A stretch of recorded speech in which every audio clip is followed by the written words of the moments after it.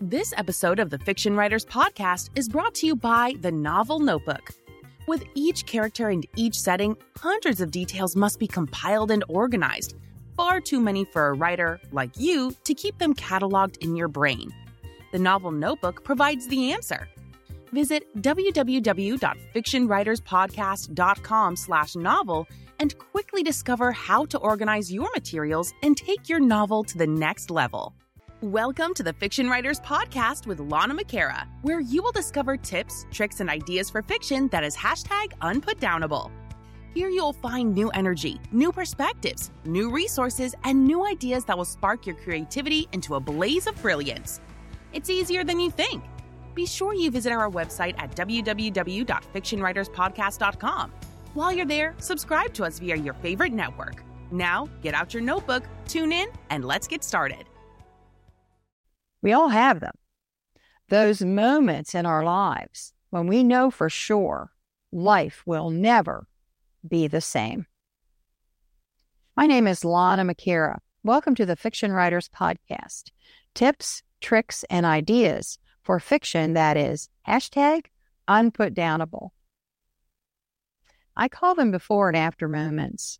Those times when our life changes forever. Could be something good. For me, winning the Christie Award in 2001, when they called my name, something inside me knew that life was never going to be the same. And it wasn't. I got opportunities like never before, and it has changed my life even to this day, 20 years later. Or it might be something not so good. Death of a family member, or a setback, or some health crisis, major surgery. Sometimes we'll do that, or a diagnosis. So those before and after moments, we have them like landmarks, like bookmarks in our lives. If our life was a timeline, we'd see certain years popping up as landmark years that changed our direction. And so I'd like to suggest that you take those moments in your life and use them as seed ideas for your novel. Now, I'm not talking about writing a biography. I'm talking about taking a situation, an incident, a relationship, something that you can use for your book. Now, for example, I took a stalker. I had a stalker in 2014, 2015. It was a 2-year marathon of terror for me. And of course, I'm a novelist. And the whole time it was happening, I was thinking, this would really make some good information for a novel. But I couldn't write it right then. I was too scared, too traumatized. It actually took me 5 years to be able to write it. But that idea of how a stalker changes your perspective on the world, that's a really good seed idea, because the character would then have a shift in their perspective and their point of view and their worldview and the way they treat relationships and handle their life. So it's a really good seed thought. So I made notes of some of the key moments and recorded the emotions that I was feeling during that time. And I put that away because I was too scared, too traumatized to look at it again for about 5 years. And then eventually, that was continuing to go on in the back of my mind. That stalker situation would be a good seed thought. So I took that idea out of my life, that stalker idea, and I put it in a completely different setting, made up all new characters. Now, for me, I knew who my stalker was. It was an old boyfriend I broke up with. He went psycho.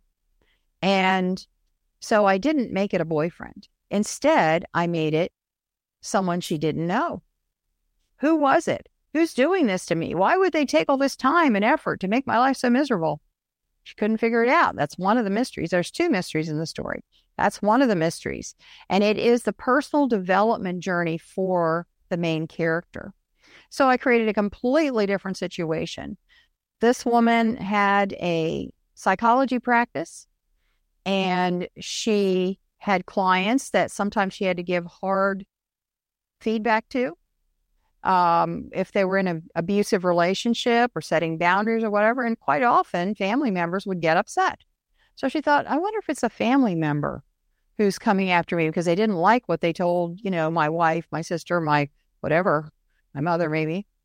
And so I said it in a completely different situation. Now, there were some things that were true. What the police did, that was absolutely true. That's what the police do. Oftentimes, they make the victim look guilty of something, like I'd done something wrong. And they did that to my character. The escalation of it. Now, the escalation was different because this person in the book did different things than the person in real life. But it got worse and worse and worse until there was serious danger to the heroine. I never felt like someone was going to, physically attack me in my situation. It was scary, but I never felt like, oh, they're at the door with a knife. No, I never felt like that. But my heroine, that was a different story. I took her all the way through. So the changes make it fiction, but the seed thought. Now, why does this make your book come alive? Well, for one thing, you lived through it. So you can write about it in a way that's realistic. You felt the emotions. You can draw on that. You saw what your family members did and the reactions of people. And so you can use that for your story. Real emotion, so much better than made up emotion. And then the second thing is, when the book comes out, you can use it for publicity. You can talk about why I wrote this story, tell your story. And that's what I'm doing. I'm saying I had a stalker, and I talk about women's issues, particularly pertaining to stalking. Now, we know that men have stalkers as well. But for my book, it was a woman, and it has opened so many doors for me to be able to say, I experienced something. And that will get you way further in the media than just saying, oh, I found an idea and I made it up and I had a dream or something like that. You can actually talk about your experience, relate it to the book, and then you've got a hook to hang it on. And so it will help your book sell more copies, which is what we're all after, right? So a couple of caveats with this. First of all, don't traumatize yourself. It took me 5 years to even start the process of writing the book. It took me a while to write the book. So now 8 years has gone by since that happened to me. And in that period of time, I was able to heal, recover from the trauma, and now I can talk about it without getting traumatized again. I could write about it without getting traumatized again. So don't traumatize yourself. If you have something that is very gut-wrenching and you're still working through it, and when you sit down to type about it, you feel, inside, you start feeling a weak feeling or you get all this agitation. Well, don't go there. Just wait. Wait until you're ready, because you need to be able to talk about it. Of course, you need to be able to write about it, to write the book in the first place. But if it's a sensitive issue that you're never going to get over, then just pick something else. Don't make your life miserable because you need to talk about how you got the idea for the book when it's finished, because you will need to. And if you have something that makes you feel bad, that topic that you don't want to talk about, you're going to hinder your success before you even get started. So allow yourself the leeway to pick something you can talk about, something that you're passionate about, something you can bring forward and maybe help somebody. Wouldn't that be great? Help somebody. And so with my book, I put an author's note in the back with some statistics about stalking and a website for an organization that helps people who are undergoing this kind of trauma, to help someone who might have been in this situation. So go through your life. Make a list of some before and after moments for you.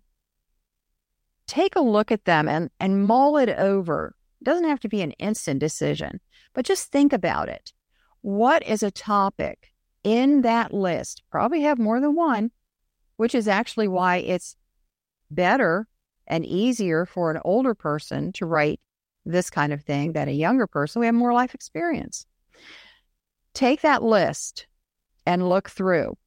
And you need three qualifications for whatever you select. It should be universal. Everybody has thought about it, maybe watched a movie about it, they've been dreading it, something like that. It's relatable. Maybe they know someone who's been in a situation like that. They've seen movies about it. And it's emotional. It needs to have drama around it. Drama makes good scenes, which make good books. So I hope that helped you today. Thank you so much for joining us. This is the Fiction Writers Podcast, and my name is Lana McAra. See you next time. Thank you for tuning into the Fiction Writers Podcast with Lana McAra, where we share tips, tricks, and ideas for fiction that is #unputdownable. Remember to visit our website at www.fictionwriterspodcast.com and enjoy even more great episodes like this one. Again, while you're here, subscribe to us via your favorite network. We look forward to seeing you next time on the Fiction Writers Podcast.